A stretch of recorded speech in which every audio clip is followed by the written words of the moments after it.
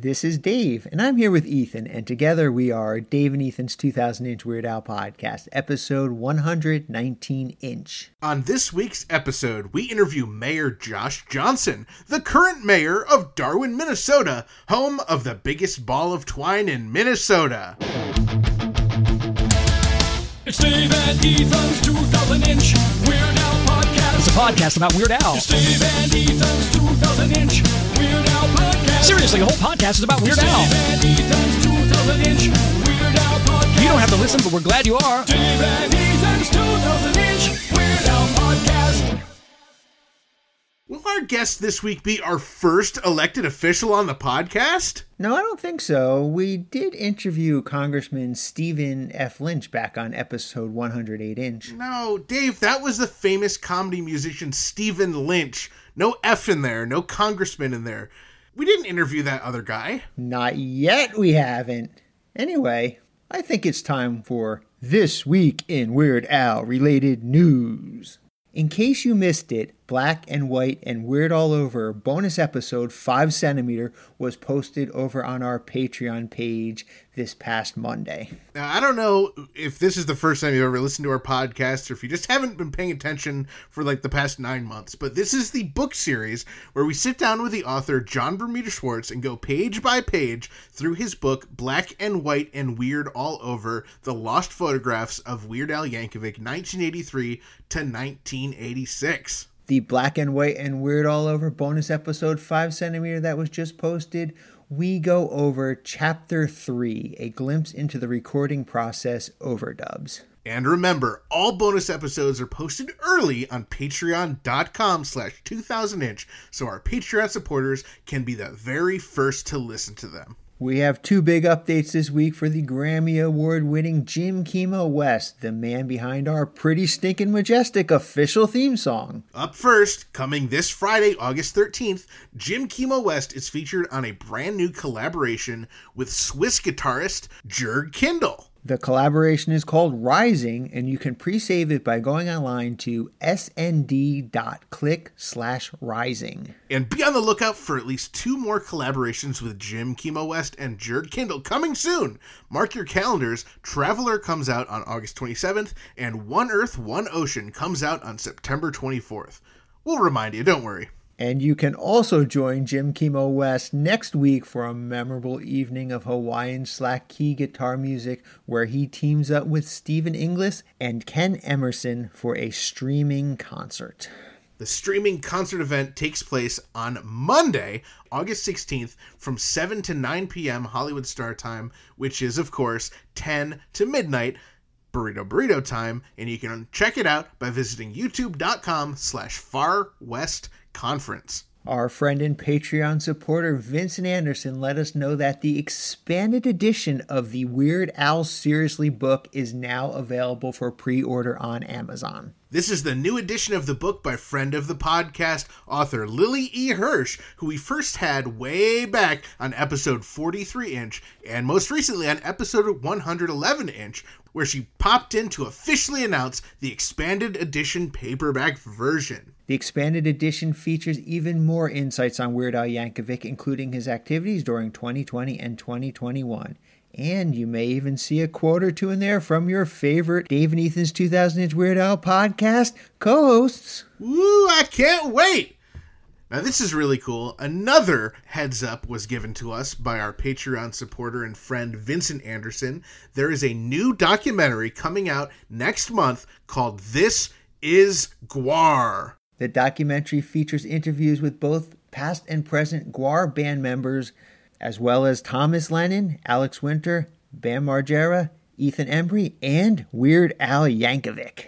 Well, this isn't the first time Weird Al has teamed up with GWAR. He also appears in an animated cartoon produced by GWAR called The Animated Tales of GWAR. It was released online by Funny or Die Cartoons back in 2013. The new documentary, This Is GWAR, is set to premiere at Austin, Texas's Fantastic Fest, which runs from September 23rd through September 30th. For more information, check out fantasticfest.com. Hey Dave, have you ever been to a GWAR concert? I have not. Have you ever been to a GWAR concert? I sure have, Dave. I went once, and it was absolutely nuts. Giant foam costumes, stuff shooting off the stage. Oh, it was crazy and crazy fun. Wow. So I went with a few friends from the college radio station, and they had all been to Gwar shows before, and I had heard all these crazy stories. I didn't know what to expect, but they were telling me that some of the hardcore fans will buy a brand new white t-shirt, squish themselves up to the front row, and by the end of the concert, it would just be covered in all the fake blood and goo and snot and all the stuff they shoot into the audience. And then they would, frame those shirts and keep them for their collection. That's not too much different from when I go to a Weird Al concert. I get myself a brand new white t-shirt. I scrunch myself up to the front of the stage. And by the end of the concert, it's covered in confetti and streamers. It's a little different, Dave, but same idea. I think you got it. Well, Billboard.com crunched the numbers, and Weird Al's Beat on the Brat 3-inch vinyl single was the 8th highest selling Record Store Day exclusive single sold at independent record stores that week. Wow, that is incredible news. Well, who else was on the list? Well, let me see. Number 1 was Pearl Jam. Curses! My baby's in love with their lead singer, but okay, go on. Well, number 4 was Bob Dylan. Oh, isn't he the guy who sings exclusively in palindromes? Yeah, probably. I just don't get how these guys could have been ahead of Weird Al on the list. Well, Dave, one thing to remember is there were only 1,500 of those singles available, and we know most stores and fans we talked to said they sold out instantly, so I think that's probably the reason Al wasn't number 1. Yeah, and that Pearl Jam Eddie Vedder guy, he probably just printed up 1 million of them and gave one free to every 27th customer. Yeah, that sounds right. But, oh, hey, Dave, I actually have some exciting personal news. I mean, Ethan, come on. I don't know how appropriate it is for you to be sharing personal, non-Weird Al-related news during This Week in Weird Al-related news. Well, actually, Dave, it is Weird Al-related news. Oh, well, then go on. Do tell. I now own a pair of Weird Al glasses. Oh, how cool. Congratulations, Ethan. Well, thank you, Dave. I was so thrilled to receive them in the mail this week. Well, welcome to the club. As you know, and as I've mentioned on the podcast before, I own 2 pairs of Weird Al's glasses. Now, the glasses that he used in the Amish Paradise music video and Weird Al's personal glasses that he wore back in the 1980s. Oh, Dave, my Weird Al glasses are actually just a pair of glasses that I had them engrave Weird Al into the inside right arm of the frame. Oh, well, yeah, that's considerably less exciting than I had originally thought, but still exciting, I suppose. Well, why did you get new glasses? Just so you can get them engraved with Weird Al's name? Well, partially, but also so I can see better, All right, how many fingers am I holding up? Dave, this is a family-friendly podcast! All right, calm down. It's okay, the video's turned off. Anyway, what do you need to see with these new glasses, Ethan? Why, wolfandwool.com! Wolfandwool.com? I thought you were nearsighted. I am! Well, why would you need new glasses to see far way better if you visit wolfandwool.com on your computer or cell phone? Well, actually, Dave, I keep my screens at least 27 feet away at all times, even my cell phone screen. Why? How? Wait. All right, never mind. So anyway, now you can, see all the great things wolfandwool.com can offer? Righto, Dave. You can read all about the ruins of our past and the merchandise and the RU.com's podcast and MC Chalkskin. Yep. Well, just have a question for you, Ethan. How were you reading and viewing all that before you got the new glasses? Well, obviously, I had our intern Frank print off screenshots of the wolfandwool.com website every hour on the hour. Okay, so that explains why our paper and toner bills were excruciatingly high all the time. Well, I'm just glad that is over with. Well, I actually told Frank to start printing them every half hour on the half hour, just in case. Makes sense. So visit or print out wolfandwool.com today. All right, Dave. All this talk about my new glasses and wolfandwool.com makes me want to hear this week's burrito ad. So I'll just do it myself. All right, script is 27 feet away. New glasses are on. This week's episode is brought to you in part by Vegan Burrito Restaurant Burrito in Troy, New York, home of the 2-pound double wrapped in a quesadilla burrito, and Wizard Burger in Albany, New York. Come on down to Burrito and Burrito your Burrito, or hop on over to Wizard Burger for mouth-watering, loaded, dare I say, beefy vegan burgers. From Troy to Albany to Uranus, Burrito and Wizard Burger feed the hungry with out-of-this-world plant-based real food, always vegan style. Visit burritosquare.com or wizardburger.com and order ahead. Well, thank you to Burrito for sponsoring us, and thank you to all of our sponsors, including Discover Darwin. Yes, Discover Darwin, the tourism agency for Darwin, Minnesota, home of the biggest ball of twine in Minnesota. I can only imagine why they would advertise with us. Well, our intern Frank thinks Discover Darwin chose to advertise on our podcast due to, our podcast it being about Weird Al, and, Weird Al has a song about their twine ball, but we really can't be too sure. But hopefully this week's interview will help to clear everything up. Well, we have a real treat for our listeners this week. Not only does our next guest oversee the city of Darwin, Minnesota, but he also oversees the biggest ball of twine built by one person. It is our great pleasure to welcome to the podcast the mayor of Darwin, Minnesota, Mayor Josh Johnson. Welcome to the podcast, Mayor Johnson. Yeah, thank you. It's my great honor to be with you guys here today. So thank you for having me. Yeah, Darwin, Minnesota means so much to Weird Al fans. It's really quite surreal to get to talk to the guy who is the mayor of such a historic and important location. Well, you're giving me a little too much credit here, first of all.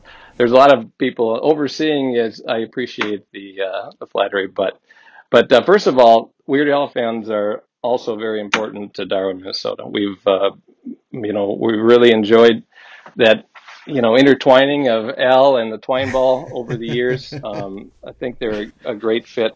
We have a lot of good volunteers that work and the twine ball and help to, care for it itself and the legacy of Francis Johnson, and be good stewards and welcome the world to Darwin. And we absolutely enjoy our time with everyone, but especially some of the people that are driven here through their fandom of Weird Al, or have they discovered the twine ball, through his music. They're some of the nicest people in the world, and we have really enjoyed our time talking with them. And actually, just as probably a lot of Weird Al fans have become twine ball fans through that, a lot of twine ball fans have become Weird Al fans. I'm certainly one of them, and many of our volunteers have also. Cool. Really come to appreciate, his music and his the genius that is Weird Al. Yeah. So, Josh, before we go any further, we have to make sure: are you related to Francis Johnson? No, I was actually not related to Francis Johnson. Johnson, of course, in this part of Minnesota with a lot of Scandinavian heritage is.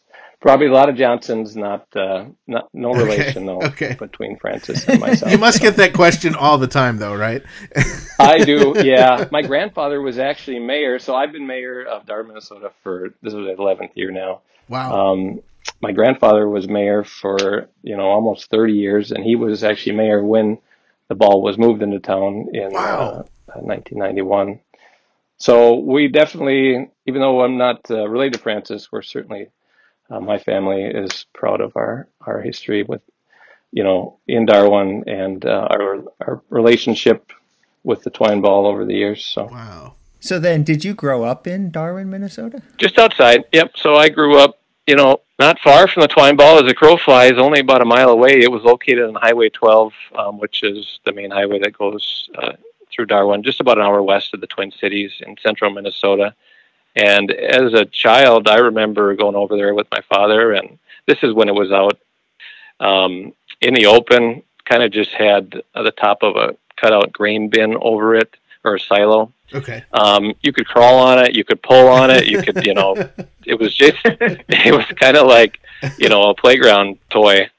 And Francis would welcome, passersby and those of interest, and tell them and share his creation with them, and tell them the story of he and his twine ball. Wow. No, so I grew up right outside of town, and then moved into town, and married my wife. We moved here to Darwin 17 years ago, and have two sons and we obviously, being mayor, have to live in town. So right, we built within the city limits, and have and we're set. We're where we want to be forever. So we enjoy it, and Darwin has been good to us, and we're grateful for the opportunity to live where we do. Now, in visiting the Twine Ball as a kid, did you ever meet Francis Johnson? Oh yeah, yep. Oh, cool. Wow. Francis rolled his ball twine from 1950 to 1979, and his family would say that he rolled it every day for 4 hours a day for those 29 years. Wow. And of course it started just, Francis was, his family had a farm not far from Darwin in the Kingston area, and he wasn't employed there. He was a carpenter and a block layer, but of course back then everybody would help out on the family farm. So he would collect the twine from the used twine from the farm, and he began just kind of winding it up and created a ball, and then that grew and grew and grew, and he had it in the basement of the farmhouse, and before it got too large to get outside the door, they moved it out of the house and took it on a truck to where Francis resides here in Darwin, where he continued that for those almost 3 decades. Wow. The local community, a lot of farmers, a lot of agriculture in this area, and twine, of course, was very common on farms, still is today. Not the same sisal twine maybe that you would have seen back then, but farmers would take their used twine and bring it over to Francis, and he would unravel it and lay it out and tie it together, and then roll it onto a spool, and then go about the process of rolling it onto the twine ball from that spool. And of course, taking great pride in his creation, he would often turn it so it kept its very symmetrical and spherical shape that he was so proud of. And in the later, and we got a lot of good pictures of that. In later years, he would take a railroad jack and actually turn it himself with that. Once it got too large, there was a contractor in town that would take his wheel loader and every so often give it a quarter turn. So the family members had told me he would work anywhere from a couple hours up to 6-7 hours a day on that, depending on what his day entailed. So, yeah, it was a dedication, and he was a collector of many things. When Francis did pass ultimately in the mid 1980s. He did live several years beyond that, but his health wasn't well enough to keep continuing to roll the twine ball. And he did actually die of emphysema, even though he was not a smoker. So the family had always thought that it was 30 years of twine dust that actually ultimately was the cause. But he still lived to his mid-80s, which, for when he was born is probably beyond the average life expectancy. Oh, sure. But yeah, after he did pass, his nephew Harlan was in charge of the estate, and the people of Darwin had always, closely tied themselves to the ball. Our saying here in Darwin, it's the twine that binds, kind of representation of our pride in that roadside traction of Francis's, but also, the close-knit community that we have here. And through a lot of work and the generous donation of Francis's family, we were able to move it into town onto Main Street and give it a new home there, and kind of built out around it from then. Moved in the old railroad depot, and that is now the Darwin Historical Museum and Twine Ball Museum, and also celebrate our town festival now as Twine Ball Day for the last 30 years, of course. Yeah. So that's coming up August 14th. 30 is a big number. I mean, that's a really exciting anniversary. It's pretty stinking majestic is what I think it is, yeah. Yeah, it is pretty stinking No, it majestic. is. No, that's a big number for us. I mean, we're proud of it, and it continues to grow every year. Obviously, there's a lot of people we also say once from Darwin, always from Darwin. So we get a lot of former Darwinites that kind of come back and have a reunion. And then we invite the world to come celebrate Darwin and celebrate the world's largest ball of twine by one man. That's incredible. I want to talk a little bit more about the Darwin Twine Ball celebration, but I want to go back to something you said about Francis Johnson, and to steal a line from The Biggest Ball of Twine in Minnesota, the song by Weird Al. What on earth would make a man decide to do that kind of thing? Do you have any idea why Francis started a ball of twine? Well, that's the unanswerable question, and I guess if we really did know, it wouldn't be quite as fun, because that's probably part of it is just that question, why did he do it? But I think the family has said, and it's probably fair, that he was a little eccentric. He did seem to have, kind of definitely, I don't know how to say it, but he ended up with a lot of collections.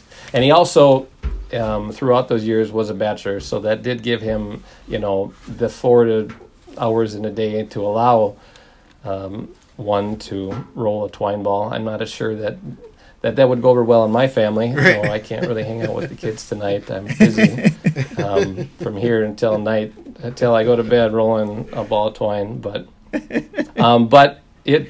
we're grateful that he put the time into it. It is it's a pretty neat thing that he's left to our community, and the opportunity that gives us to to welcome the world and share his legacy and his prized Sissel sphere.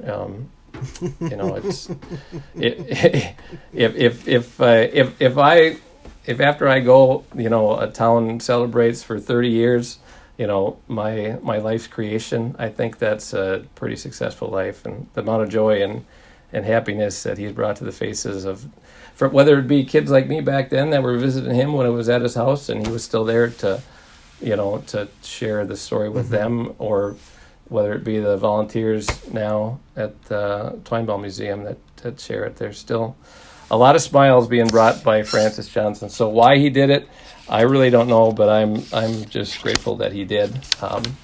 His family would always say he kind of did it because it was there, and he was certainly, like I said, he grew up in the era of the Great Depression. I mean, he's probably born, I don't know exact year, but just after 1900. So he certainly went through some hard times, and individuals in that generation were certainly not one to throw things away, as there was always be a use for many things later. And twine is one of those things that and I don't know when he started, did he intend that it would be used again on the farm? And it just kind of, at some point, he must have realized, no, this is better purposed as a twine ball than it is back on a hay bale. Right. But even today, so I'm sure at the beginning he thought he would be able to reuse it, because it does have, I don't know what natural preservatives it has, but if you come visit us today and you get inside the gazebo, you can certainly smell it, but it has the same sisal smell that new twine does when you would go get it from the store now, and it's largely in the same condition. So, wow. Yeah, I'm glad he chose that material as well, because it stood the test of time. So. Wow. Now, forgive me if you covered this, but did he work on it until he was too sick to continue, or was there a point where he just stopped and was like, this is enough? Yeah, no, I think it was probably just the sheer size of, I mean, if you think about, if you and I would start one now, I mean, it's pretty easy when you can contain it within, 2 hands, and the larger it gets, the more, I don't want to say cumbersome, but it definitely is more work. We have rolled a couple for some community events we have. I've made some, and I Really? cheated. Unlike Francis, I would take like a workout, those workout balls, and then I would cover those up. But it took 10,000 feet of twine on each one just So there's almost 2 Oh, miles wow. of twine on those things just to hide all the, rubber underneath. And to me, it only gained, a couple inches in, Right. in Right. in thickness. But, Do we know what's at the center of the twine ball? well, there's certainly twine. I mean, there's no question about it. Otherwise, it wouldn't be the world's largest ball of twine. People have speculated. Of course, nobody was there with him in the basement, but as some people have speculated, as prevalent as baseball was back then, that it could have been, use a baseball to start with. But it's pretty easy to just wrap twine around 2 fingers and start with that. So Yeah. I'm sure the core itself is twine. So now it's over, and that's. After 4 hours a day, every day for 29 years, he ended up with a twine ball that was 12 feet tall, 40 feet around, and weighed, when they brought it into town, 17,400 pounds. So, Wow. I mean, it's a pretty impressive. There's a lot of things impressive about it. I mean, to me, still the number 29 years, 4 hours a day, really just gets me. But when you go over there and you're able to visit twine ball and just look and think that one person did this, it's kind of, I mean, it's really hard to imagine unless you can see it in person and hear the story of Francis. So, and he did roll it outside too forever. It was on his front yard. It wasn't till the later years that he covered it up. And I don't know if you asked if what made him stop. So a combination of health and age, And in the later years, there's pictures. So he would take kind of a spool, like a I don't know if it was a stick with a little spool at the end of it, and he would just kind of use that to put the twine on the top. And I suppose after a while, it just kind of got to be too much, because you think about it, the farmers, they're not unrolling and unraveling a twine for you. They're taking off the bale and dropping it off, probably a truckload full. And it would take a lot of time just to prep it for the twine ball. Right. And then it's a continuous string of twine, because he square knotted every piece. And then when he finished, he would square knot the ending piece from the previous, rolling session and the new one together. So people have asked the distance or the length. I mean, he did not record that. I suppose you could measure, weigh so many feet of twine and kind of make a guess at it, but it's a long dang ways. That's what I would say if you'd unravel it. Whatever the song would say, it's farther than that. Yeah, far So, out. yeah. I can imagine. But yeah, he did. Then he lived for many years after that at that same property, and he was, able to still put his twine ball on display and tell the story. But yeah, ultimately it was age and health that caused him to stop. But by that time, and he was actually, at that point, there was another individual that he inspired decades ago or before that to that they had created their own twine ball, Frank Stober from Kansas. So at one point, Francis Johnson was the first to roll this twine ball, but word got around, and at this point now there's 3 other twine balls that have their own, contention on the world's largest Right. twine, mantle. But I think Francis is, and actually the one that this Frank Stober took on, and he did pass away, and Francis finished his, was larger when he was done, but the town of Cawker City took up his cause, and that you can go there today and roll twine onto that twine ball, and that one now I believe is the largest, but it's by a community or whoever chooses to participate. But the feat by one man, I think, is still what really impresses me. So Definitely. And we're certainly, if we could pick one, we got the one we want. So No, I was going to ask you about some of these other twine balls. Is there a rivalry with the Cawker City, Kansas, and Darwin, and maybe the one in Wisconsin or Missouri? Do you guys have a rivalry going or anything? No, like I mean, we're pretty welcoming here to anybody that is as big a fan as twine balls as we are. I would say that we don't begrudge them their claims for sure. We're happy to have the one we have. I would recognize Cawker City is definitely larger. It's not the sphere that Francis, had created. It just kind of is getting wider and wider. They don't really roll it. And the other ones, I don't know as much about those, but I'm sure, like I said, I would hope that I've heard that Cawker City is as much a fan as we are here of ours. So I'm happy that they have something that can unite their communities together. The one in the Ripley's Believe It or Not one, probably. To me, there's two twine balls, the Sissel ones, and that'd be the one from Francis Johnson and Frank Stober. The other ones are, also Rands. So. Okay, so there's no rivalry there. Dave and I like to imagine that there's a rivalry between Darwin, Minnesota, and Dassel, Minnesota. Can you speak to that at all? No, I would. You can. Yeah, I'm sorry. I imagine you wish that I would kind of fulfill your dreams of this invented rivalry, but actually we get along pretty well. Okay. And so even the people in Dassel, we have a Darwin night at the ballpark, which is kind of a community gathering we do to celebrate our town ball heritage. We no longer have a town ball team, but they have a beautiful park over in Dassel, and their baseball team allows us to kind of take the night over and celebrate Darwin and the twine ball. We have twine ball races. When I talked about the reason that I made those kind of workout balls, so kids take them and one of them rolls it down to third and back, the other to first and back, and they have races. 2 or 3 of them throughout the night. And so we have a good time with that. But no, we have good neighbors to the east and west, and Litchfield to the west, and Dassel to the east. So, but if it suits the podcast well to create some, some friction between them, then go right ahead. So. I think it's mostly Discover Darwin and Discover Dassel. Those are the agencies are the ones that are fighting. I guess not necessarily the people. Well, there's certainly the main reason to visit Dassel is because Darwin is 5 miles west, and you can visit Twine Ball.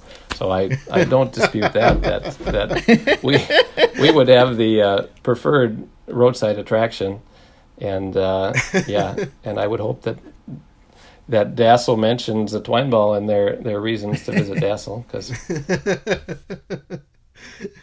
I think the case is rested there. Yeah, I mean, I'd just say if you want to look at which town to visit, either Darwin or Dassel, which one has the more impressive Twine Ball?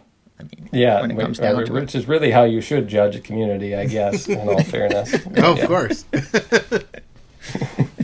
No, they're good people too. So when you get tourists to come visit the Twine Ball, I mean, how many tourists generally do you get in the season, and how many of them are Weird Al fans? So I would say in the summer months, of course last year was different, but in kind of our peak season, which is the summer, the summer traveling season, when you get a lot of families that are out on road trips, we'd get, on average, I'd say 100 people a day. That's incredible. Weekends are probably grouped a little more there. So we do have some wonderful volunteers that work down at the Twine Ball Museum, and we're able to cover pretty much every Thursday through Sunday. And then a lot of other ones are able, just by appointment. We have some on-call volunteers that numbers at the door. If the museum's not open, they're able usually to come down there. Otherwise, if they reach out to the Twine Ball Facebook page and message us, we're usually able to accommodate them by meeting at specific times or something that works for a volunteer that way as well. And of course, the wonderful thing about the Twine Ball is it's really, no matter when you come and what's open or closed, it's available for viewing 24/7, and because it's in a gazebo that's fully encased in glass. And I think actually some of the best time to view it, if you can't get in the museum, is in the evening, because we light the inside, and you really can't even tell that there's anything between you and the Twine Ball itself. So cool. Yeah, it's available. Visit day or night. We're happy to welcome you, and it will be yeah, you'll be hopefully pleased with your decision. I think you will. Yeah. So. Now, how many people rolling through there tell you that they're visiting exclusively because of Weird Al's song? So as far as what I would say, depending on the time of year and depending what's going on, I'd say at least a third of the guests we get into town that are visiting the Twine Ball were largely inspired by their Twine Ball fandom through their fan of Weird Al and his music. And I would say that's the minimum, a third. And then at certain times of year, it's much higher. I mean, I know Al's been, in 18 and 19, he was touring a little more, and then with the Strings Attached tour, he played the Minnesota State Fair, and I would say 90% of the people that visited the Twine Ball were definitely there because, Weird Al had inspired them, to become Twine Ball fans as well. So I'd say on average, it's a good chunk, Certainly whether they discover the Twine Ball through Weird Al, or like I said earlier, as many of us also did, discovered Weird Al through the Twine Ball. I think those two national treasures are a wonderful fit together. Yes. And the people that follow either are some of the nicest people in the world, and we're glad that those are the two things that we're tied to in Darwin. So I love it. But we're certainly grateful for Al, and he has definitely done more than his share to promote Francis's Twine Ball and our little town, and we are eternally grateful for that. Yeah, of course. And we were actually able to thank him, in person a couple of years ago. That was a really neat thing. Really? As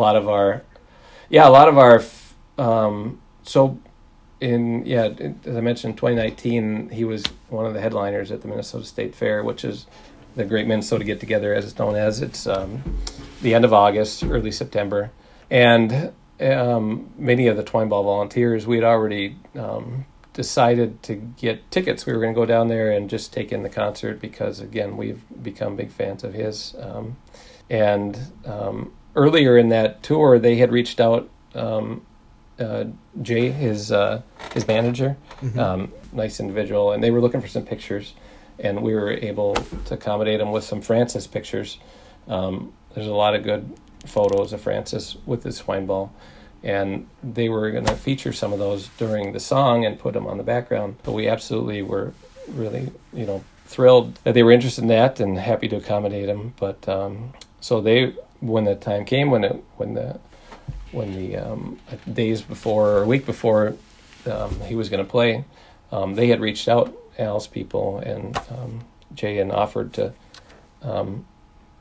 a backstage pass so we could, cool. At that time it was just me and my family, and I said, well, I'd love to, but I'm not going to leave, the people we're going there with. So I said, there's actually 15 of us, 15 or 17 of us going. We already got tickets, so... and then they reached out. He said, "Absolutely, you're all welcome." So they were gracious enough to to provide us all with some backstage passes, and we exchanged shirts. We brought Twine Ball shirts for the band and all the wonderful people that were involved in that tour. Behind the scenes. I think Melissa King was the name of one, and then.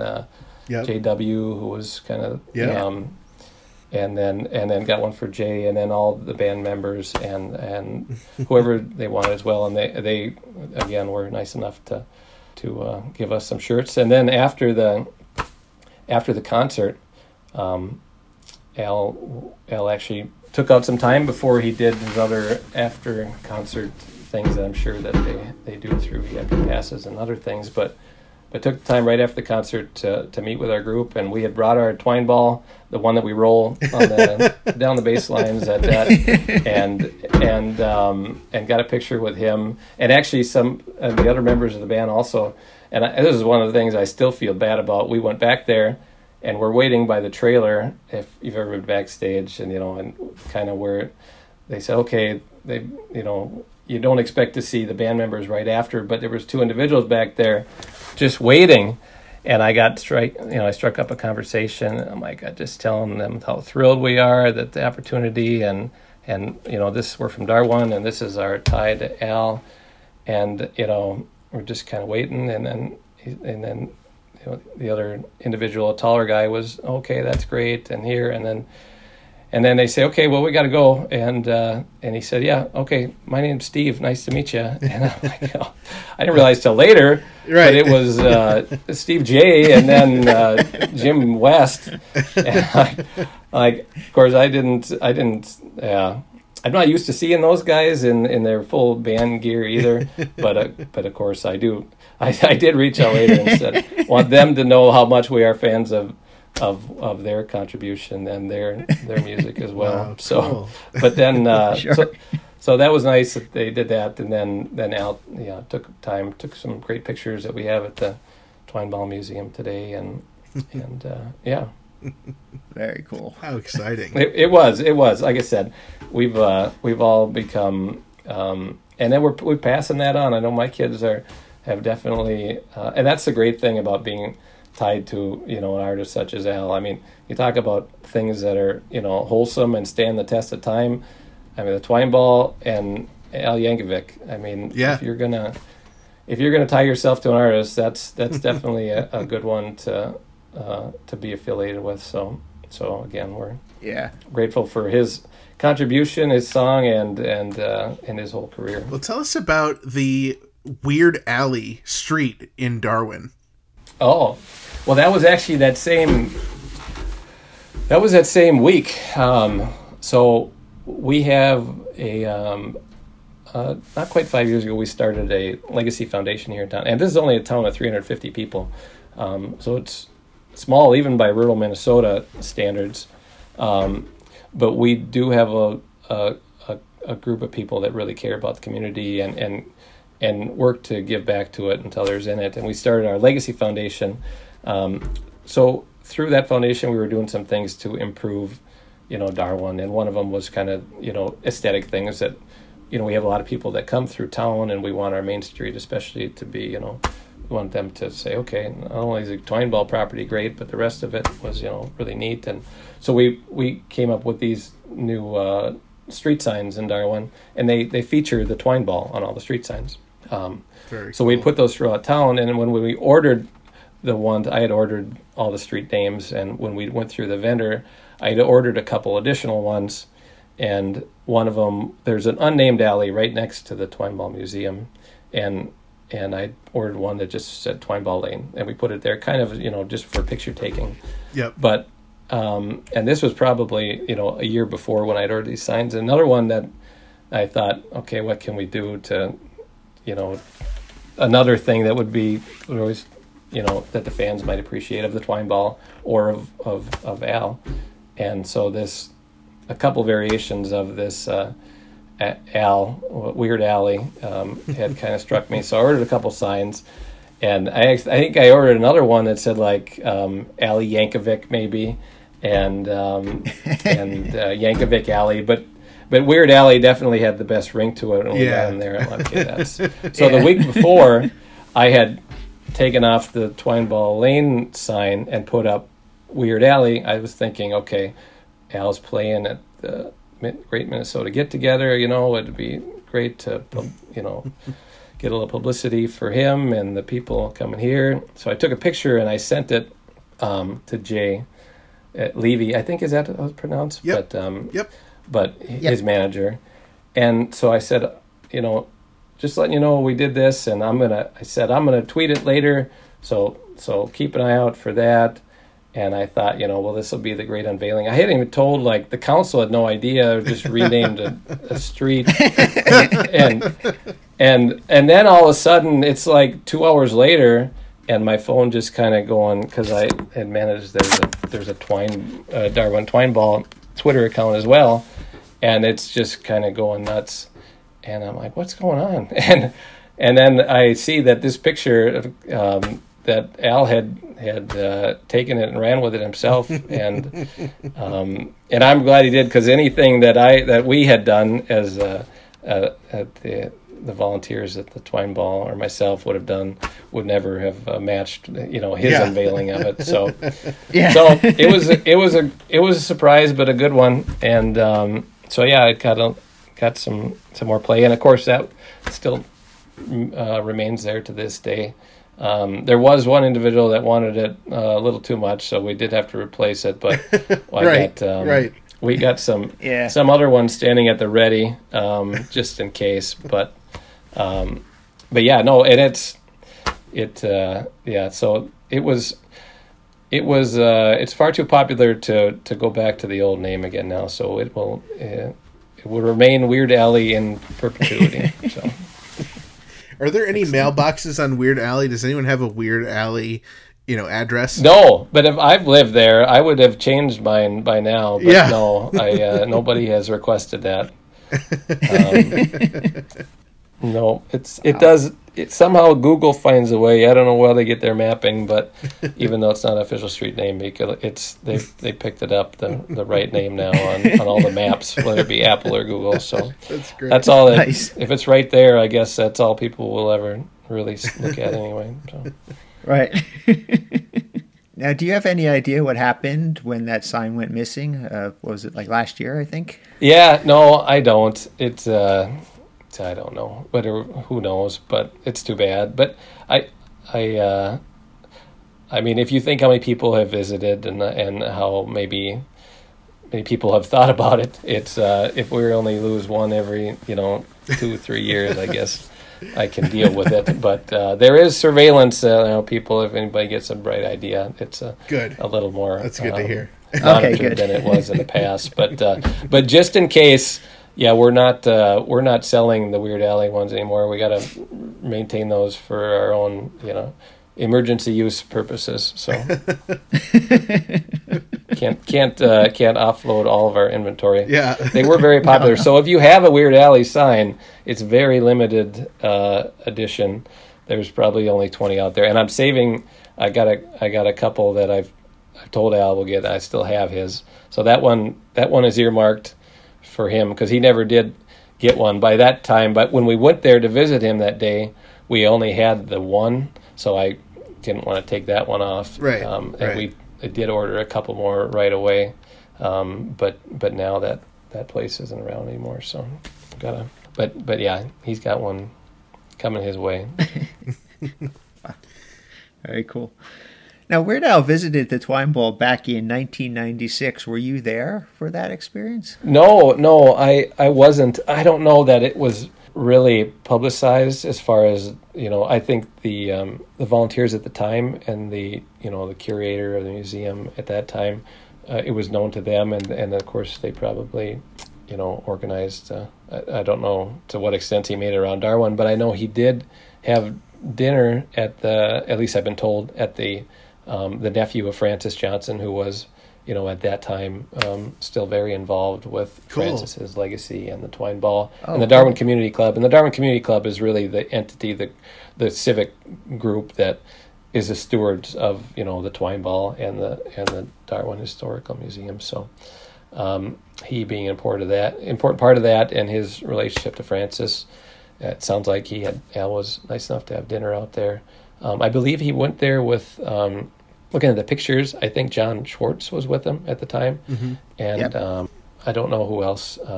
Photo-wise, there really nobody else from the band that I noticed in there. But he was able, we got some wonderful pictures that we have up in the museum. I know they gave him a shirt, and he was able to hug the Twine Ball, which unfortunately we no longer allow today. But if he would visit, I would certainly Right. think we could make an exception again. Yeah. But no, it was wonderful that he was nice enough to take the time to visit the folks in Darwin. So Cool. We've sort of mentioned our segment. We have a weekly segment where we do talk about Darwin, Minnesota, and the different businesses in Darwin, called Discover Darwin. And one of our favorite ones to talk about, especially a favorite one among our listeners, is Perennial Bank. Do you know anything about Perennial Bank? well, yeah, I've been employed by Perennial Bank off and on, actually, since I was in 9th grade. It is. Wow. I spoke of my grandfather, who was the mayor. He actually did owned the bank at one point, and of course then eventually his children did purchase it from him. So Wow. yeah, I was a teller here in 9th grade, and at that time it was not Perennial Bank, so I should clarify that. It was Farmer State Bank of Darwin, with one location right here in downtown Darwin, Minnesota, and then worked as a teller for 4 summers. Went to school in about 45 minutes away from here, and then did work again after college, and been again employed here since for 20 years now. Wow. So yeah, I know a little bit about Perennial Bank. So I do appreciate the play that we've been getting, and I we're very grateful for it. As I said earlier, I do have a list of fine Darwin businesses and local establishments that I will be providing that we can get. I don't want to hog all the Darwin business promotion segments in Discover Darwin, because we do have a lot of important businesses and business owners to our community. So I'll be providing them, but that doesn't mean I'm not proud of what Perennial Bank has done for Sure. Darwin either. But yeah, we'll find you some additional material. Great. So Great. And so I've been employed by Perennial Banks for 20 years. I've been the president for the last 4 years, and enjoy my time here. They're very considerate in allowing me to use my time in ways that benefit Darwin, whether it be mayoral things that pop up here and there, or even guests that are visiting Darwin that come in and say, hey, there's nobody down there, can you come over to the museum or whatever. So I appreciate that my coworkers, and my boss have been so willing to allow us that extra time to promote the twine ball in Darwin and keep it on the right path. So, Yeah. Oh, how cool. Yeah. Well, excluding the Perennial Bank and excluding the twine ball, what are some other reasons why people might want to visit Darwin? Well, like I said, what people should really live in Darwin is what they should do, but I know that's not possible. But if you want to come and visit and just get a piece of the community that I've come to grow and love so much, like I said, some of the nicest caring and giving people in the world, whether it be later I'll be going to our Lions Club and the people of our church, or just the people that come in and have cabins around here and enjoy our lakes. So Darwin it's like I said earlier, it's kind of a good mix of ag, but also a lot of business opportunity. The county seat is about 6 miles west of us, Litchfield. There's 6,500 people. There are a lot of newer, larger businesses and business opportunity. 15 minutes south, we have a town that's about 20,000 size, and then 30 minutes north, there's St. Cloud. That's probably 50, 60, and then of course the Twin Cities is an hour to the east. But it's the people that make up Darwin, and it's still a small rural community where people care about each other. Good schools in Darwin. We actually have we're blessed with 2 school districts they could enroll in. There's 2 buses that go through town, whether it be Litchfield or Descocato. Some wonderful, of course, Minnesota is the land of 10,000 lakes, and we have some really fine ones right outside of Darwin. And Darwin, the city, it's just 350, which I mentioned, but really the Darwin community is comprised of course, the people outside of there and within the township of Darwin. So the lakes area and, the agricultural community and the people that are involved in the churches and the civic clubs and the other things that help make Darwin, go. We briefly talked about the annual Twine Ball celebration, and of course the 30th annual one is coming up on Saturday, August 14th. And I was looking at some of the information. There's some really fun stuff. There's a raffle. There's different vendors and stuff. But what really struck me is the parade, and it features local royalty. Now, Josh, do you count as local royalty? No, I'm definitely not royalty. So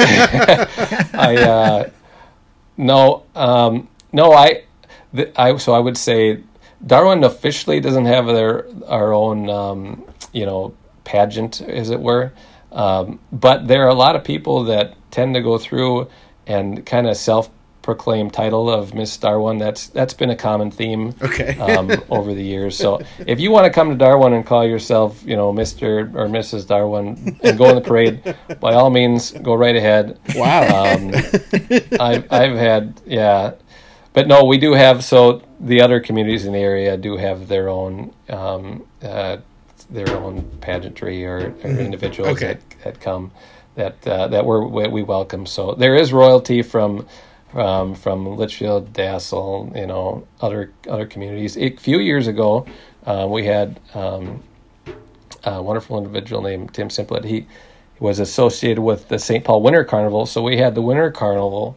Of course, St. Paul is the capital of Minnesota, but the St. Paul Winter Carnival people were in the Darwin Parade, and that was probably 6-7 years ago now, but they came out and they were featured. So royalty from I can literally say royalty from all over the state will be there or have been there.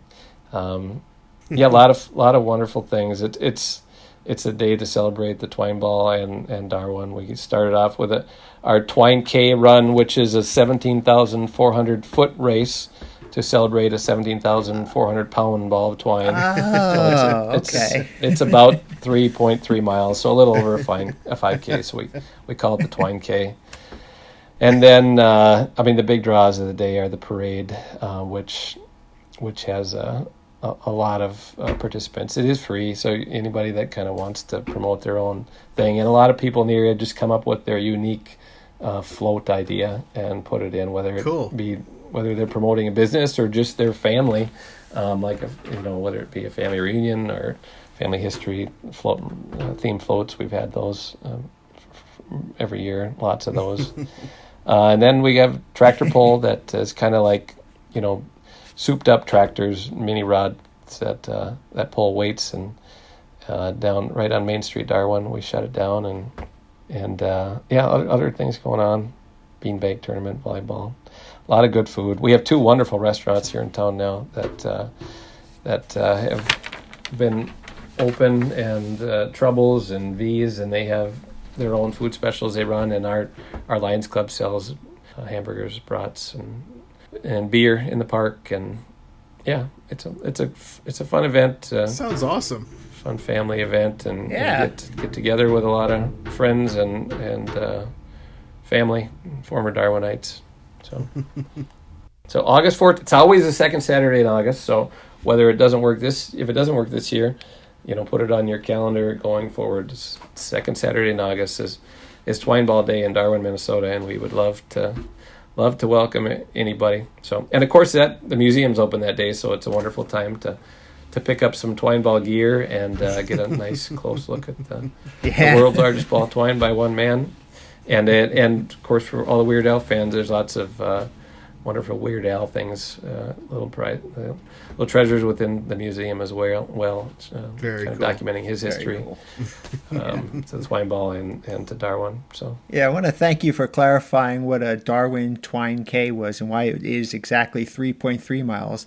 As part of my exercise routine, I do a lot of running, and I would run a lot of 5Ks, which is 3.1 miles. And then when I saw this, I said, I have to run a Twine K. I don't know why it's 3.3 miles, but I have to run it. So I did the other day. I ran my first Twine K. And, my time wasn't as good as I wanted, but I did complete a Twine K. So I'm happy that I think from now on, I'm going to continue to run Twine Ks instead of 5Ks. Yeah, I like it. Those extra 2 tenths make a big difference. Yeah, that's going to add sure years to your life. No, we actually, it's a fun run. It's kind of laid back, and at the beginning even we have an individual. One of the early houses on the run, he puts out some free beer even for all who want to partake on the way back, and I guess some people can't. I tell people at the beginning of the run, I said there's only 48 beers, so you got to look around and ask yourself, are you one of the 48 fastest people here? Because if you're not, you might want to grab one on the way out. But I love it. it's a fun way to start the day. It just continues after that. So we enjoy the day, and I'm looking forward to it again. Now, is the official motto of Darwin "Have a ball in Darwin"? Yeah, I would say if you had to pick one, I mean that's a good one to go with. But there's a lot that we have put on shirts or apparel or been tied to. So there's a lot of clever ways that past and current volunteers and Darwin Community Club members have gone about promoting the twine ball. We had a shirt, even tying it to Darwin's theory of evolution. We had one where, if you've seen like the symbol of where, like it would be a monkey that turns into a human. Yeah. Instead of this, it's a small twine ball that the same stick person's rolling it.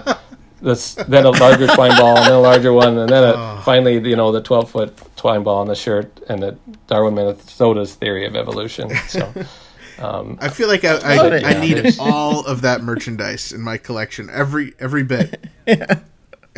My wife goes, I wear nothing but Darwin related, gear when we go out. Yeah, it's going to be twine ball.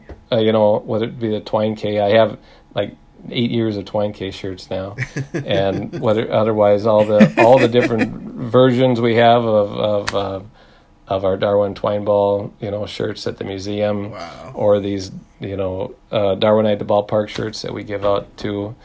And so yeah, I'm always donning Darwin apparel. It's good stuff. You should get yourself some. I highly recommend it. It's so if you do plan that twine ball day expedition, be sure to start early. Get the twine K registration in and do it right. Do it from sun up to sundown. So Yeah. Wow, it sounds great. As you heard as part of our Discover Darwin ad, our slogan is Discover Darwin, more than just a twine ball. Would you consider changing your slogan to something like that? Ooh, I don't know. I mean, I'm a big fan of Darwin. There's no doubt, but when we're promoting the part of it that promotes the twine ball, I hate to leave that still needs to be the feature of at least our twine ball related advertising. So if you're going to see it in the museum, but you're right, if there's another wing like a Darwin business promotional department, that would be a good it would be a good slogan for them, which we don't have yet. You guys are the wing of our Darwin business promotion department. Okay, good. At the moment. So you can continue to use that. And I haven't looked if Darwin, discoverdarwin.biz is already taken. I would assume that you've locked that up, that it just can't be, I don't want to lead people on somewhere that promotes Dassler or something on such a site. We would never allow that. Well, we do have a treat for you. We are going to get you your very own Discover Darwin t-shirt, which you can proudly wear with all your other Darwin-related t-shirts. Well, I will gladly exchange that with you if you would allow me give me a mailing address. I'll be sure that you get some twine ball shirts in return. Excellent. From the museum. Excellent. We'll hook you up. It sounds like a great deal. Yeah, we'll definitely hook you up with that and a few stickers as well. I just had a couple more questions about basically just random things that have been on my mind recently. And one thing you mentioned earlier is that when Francis Johnson was building the ball, it was initially outside and wasn't covered. Well, I know that Minnesota has some really rough winters, and you get a lot of snow there.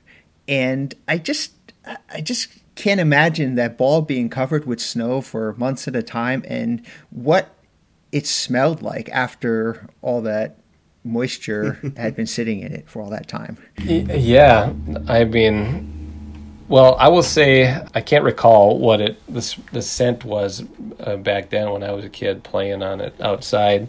But I will say now, whatever moisture that was inside has at least worked its way out. That with just a a nice, just the right amount of mustiness that you want for a 70-year-old ball of twine, as opposed to, because you want to be able to experience the full, nasal sensation of 70-year-old twine when you get inside the gazebo, but also mostly still smell the sisal twine, which is what we got going now. Right. Right. Yes, when he did have it in his yard, I mean, it would rain on it. I think I've seen pictures in the winter where he did throw a piece of plastic over it, but there certainly wasn't done, throughout the majority of the 30 years.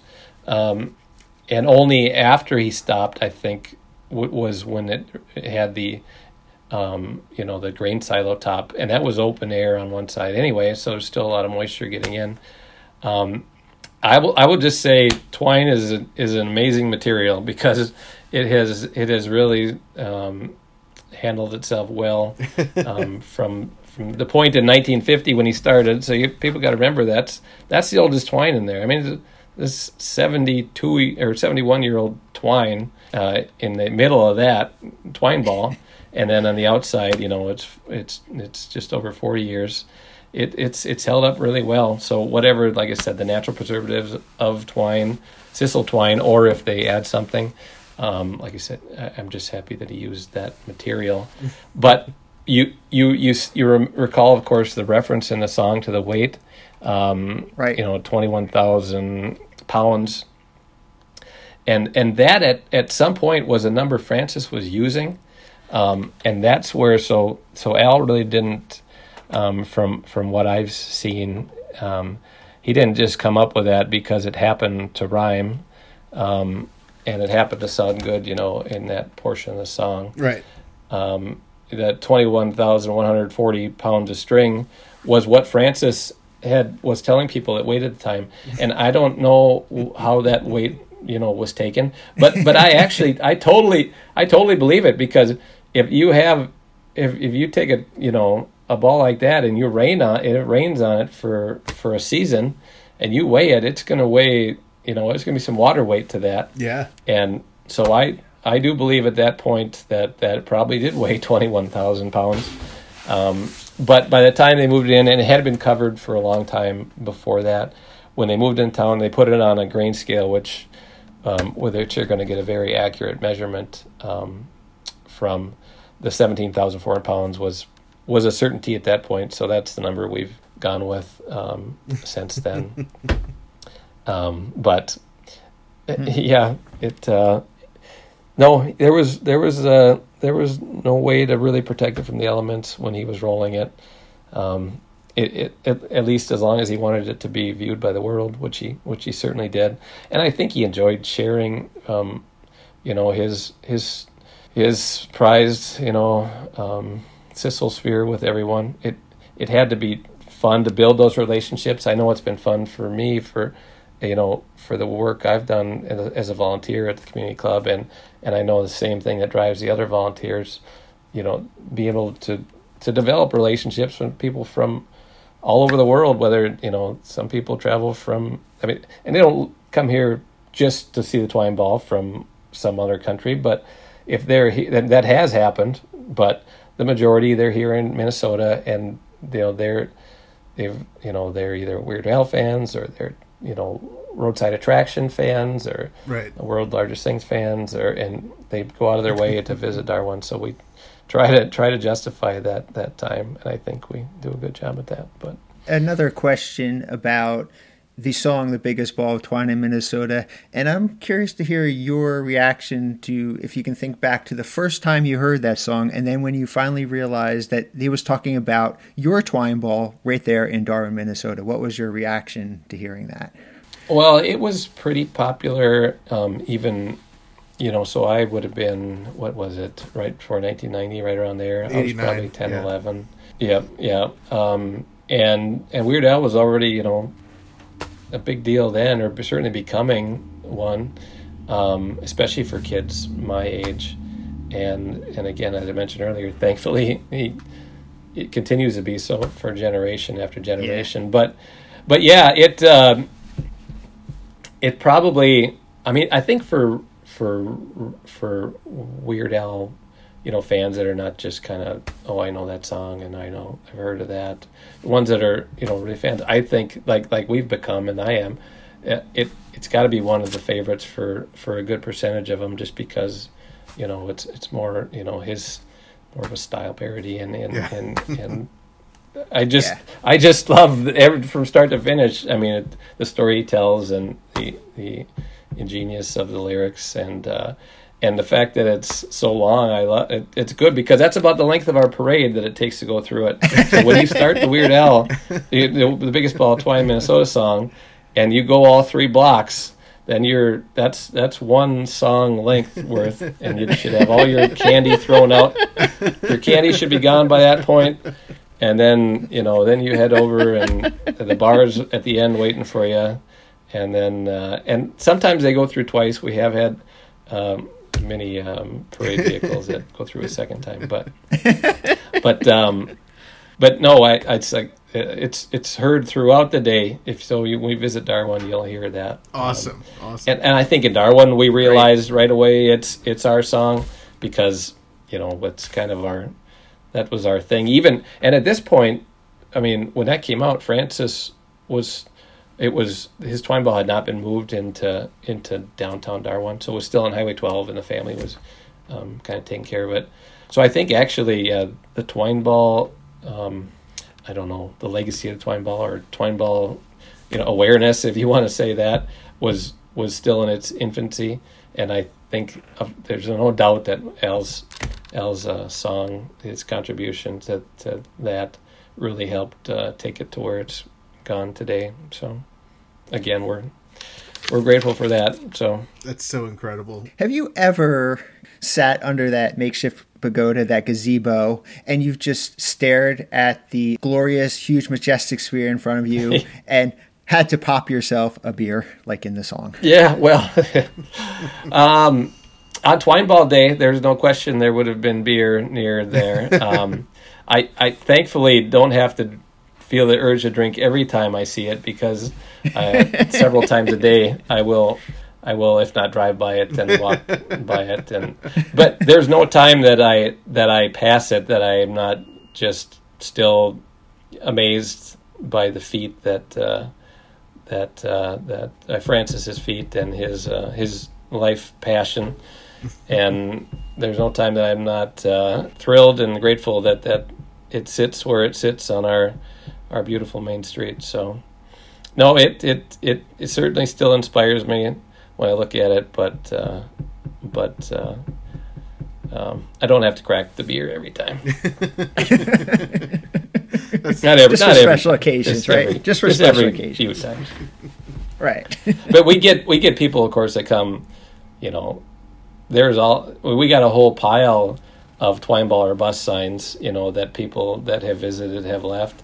And there's families that go, and their whole theme, they're going to hit it from top to bottom, and they bring, the pickled and the pickled wieners, chocolate soda, yeah, and they got the diet chocolate soda. In fact, we still have some diet chocolate soda at the museum that people have left. So it's kind of cool. Props, and if you don't bring your own, we got some props for you. There's no official Bernie run around town, thieving and stealing cameras from tourists. But the other stuff we got covered in there. So you don't need to bring your own props, but no, there's a lot of things in the song that are still accurate and again, what people, the family trip thing is absolutely, that's a thing. I mean, roadside attractions, Americana and small town America it's worth seeing. So, and a lot of people know that, and thank goodness that they do, because it's one of the things that brings them to Darwin. But we catch people on their way. Oftentimes, they're going to the Black Hills and Mount Rushmore, Montana, out that way, and then coming the other way. But we had people. One of the volunteers told me last week they were Weird Al fans. They to some extent they hadn't heard this song. They lived in Colorado. A family of 4 or 5. They heard it And they immediately, it was the start of the weekend, they said, let's go. We're driving there right now. They drove with the sole purpose of visiting a twine ball, inspired solely by Weird Al's song, The Biggest Ball of Twine in Minnesota. And I don't know what it's got to be, 11 hours, 12 hours from Colorado. And so they hit it hard and made it to Darwin. And so there's a lot of stories like that. That's incredible. And yeah. it's always fun to hear them. It's always fun to be a part of people's life experiences. So. Mayor Josh Johnson, Mayor of Darwin, Minnesota, we are so thrilled that you joined us today. We can follow you on social media, twitter.com/DarwinMNMayor, and that's also /DarwinMNMayor on Facebook. We can also follow the Twine Ball and get information on Facebook. And we are so excited for the 30th annual Darwin Twine Ball celebration coming up on Saturday, August 14th. And as you said, every second Saturday in August, so we can start planning ahead for many, many years to come. Thank you so much for joining us and telling us all about Darwin and the Twine Ball. Yeah, no, thank you guys. It's been a pleasure, and again, thank you for your taking the time to promote Darwin and the Twine Ball and the businesses of Darwin, and that you have done such a fine job of doing this last year. So. And like I said, I'll send those other businesses. There's more than just Perennial Bank in Darwin. So okay. Well, thank you so much to Mayor of Darwin, Minnesota, Josh Johnson. How incredible it was getting to talk to him about the Twine Ball and all of that amazing stuff. Yeah, that was so great. And you know that the biggest ball of twine in Minnesota is not the only time that Weird Al refers to the great city of Darwin, Minnesota? Oh, that's right. Well, tell us, Dave. All right, so in the music video for White and Nerdy, if you pause it when the Trivial Pursuit card comes up, you will see that it includes the question, in what city is the largest ball of twine built by one man? In what city the largest ball of twine by one man? My guess, Dave, is Darwin, Minnesota. I think you might be right, but I'm not 100% sure because Weird Al never flipped the card over, so I never got to see the answer. Yeah, you're right. Today's episode is brought to you in part by Joe and Yvonne from Waiting for Lunch Radio. Waiting for Lunch Radio is a free-form radio show inspired by mixtapes and zines, playing a wide range of crazy music and hot, fresh, demented ear food. Waiting for Lunch Radio is not available where you get your podcasts because it's on Mixcloud. But don't you worry, you can find it at waitingforlunch.com. So come on down to Waiting for Lunch Radio and Waiting for Lunch, your Waiting for Lunch Radio. Or hop on over to waitingforlunch.com for a hot and loaded wizardly vegan freeform radio zine. From Detroit to Jersey City to Europa, Waiting for Lunch Radio feeds your hungry ears with out-of-this-world real music, always freeform style. Leave a weird message at 313-883-9275 or order ahead at waitingforlunchradio.com. This week's episode is also brought to you in part by Discover Darwin, promoting tourism in Darwin, Minnesota. Not only is historic Darwin, Minnesota beautiful, it is also time to celebrate. That's right. This Saturday, August 14th, is the 30th annual Darwin Twine Ball celebration. And I feel like this episode was already mostly a Discover Darwin ad, so visit Darwin, Minnesota on your next expedition. Discover Darwin, more than just a twine ball.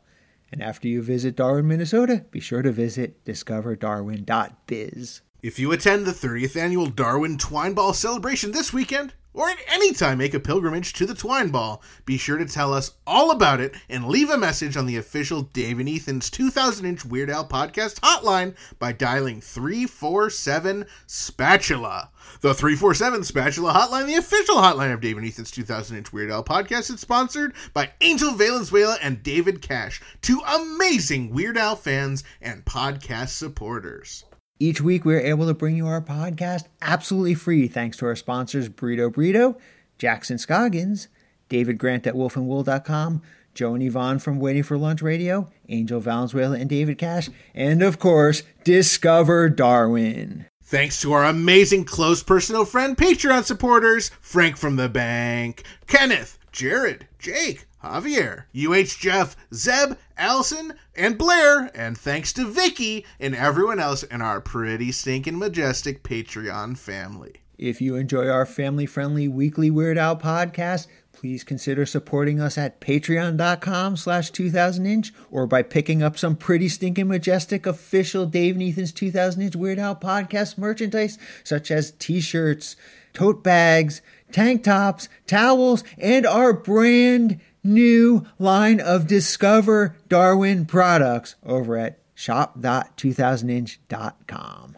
Remember, right now, Patreon supporters can check out the first 5 episodes of our Black and White and Weird All Over bonus episode series, the special book series where we sit down with author John Bermuda Schwartz and go page by page, picture by picture, centimeter by centimeter through his book, Black and White and Weird All Over. Patreon supporters get to hear all bonus episodes early. Everyone else, well, stay tuned. Frank said he would post them outside of Patreon, once he finishes unraveling the biggest ball of twine in Minnesota to see if it will really reach Fargo, North Dakota, or not. We love hearing from our listeners and other Weird Al fans, so join us on our Facebook community and post about Weird Al by visiting group.2000inch.com. And we also absolutely love it when we receive voicemail via our 27-hour-a-day podcast hotline 347 Spatula. You might even hear your message on a future episode. For everything about our podcast, including our incredible past episodes and guests, be sure to visit WeirdAlPodcast.com or 2000inch.com.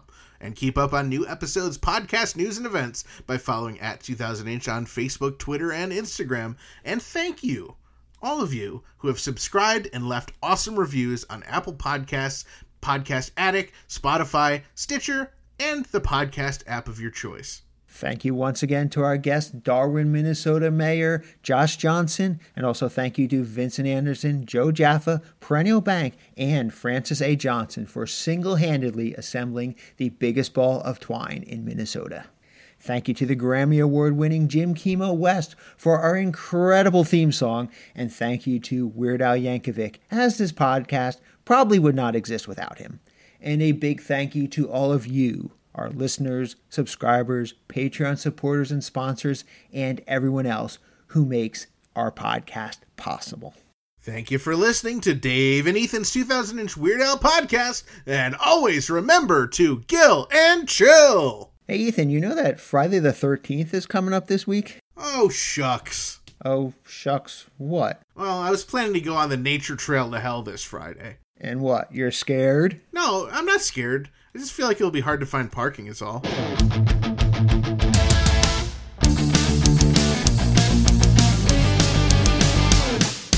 That was Dave and Ethan's 2000-inch Weird Al podcast, episode 119-inch. And now, a poem by Weird Al Yankovic as adapted by Dave and Ethan. What on earth would make a man decide to do that kind of thing? Winding up 21,140 pounds of string. What was he trying to prove? Who was he trying to impress? Why did he build it? How did he do it? It's anybody's guess. Where did he get the twine? What was going through his mind? Did it just seem like a good idea at the time?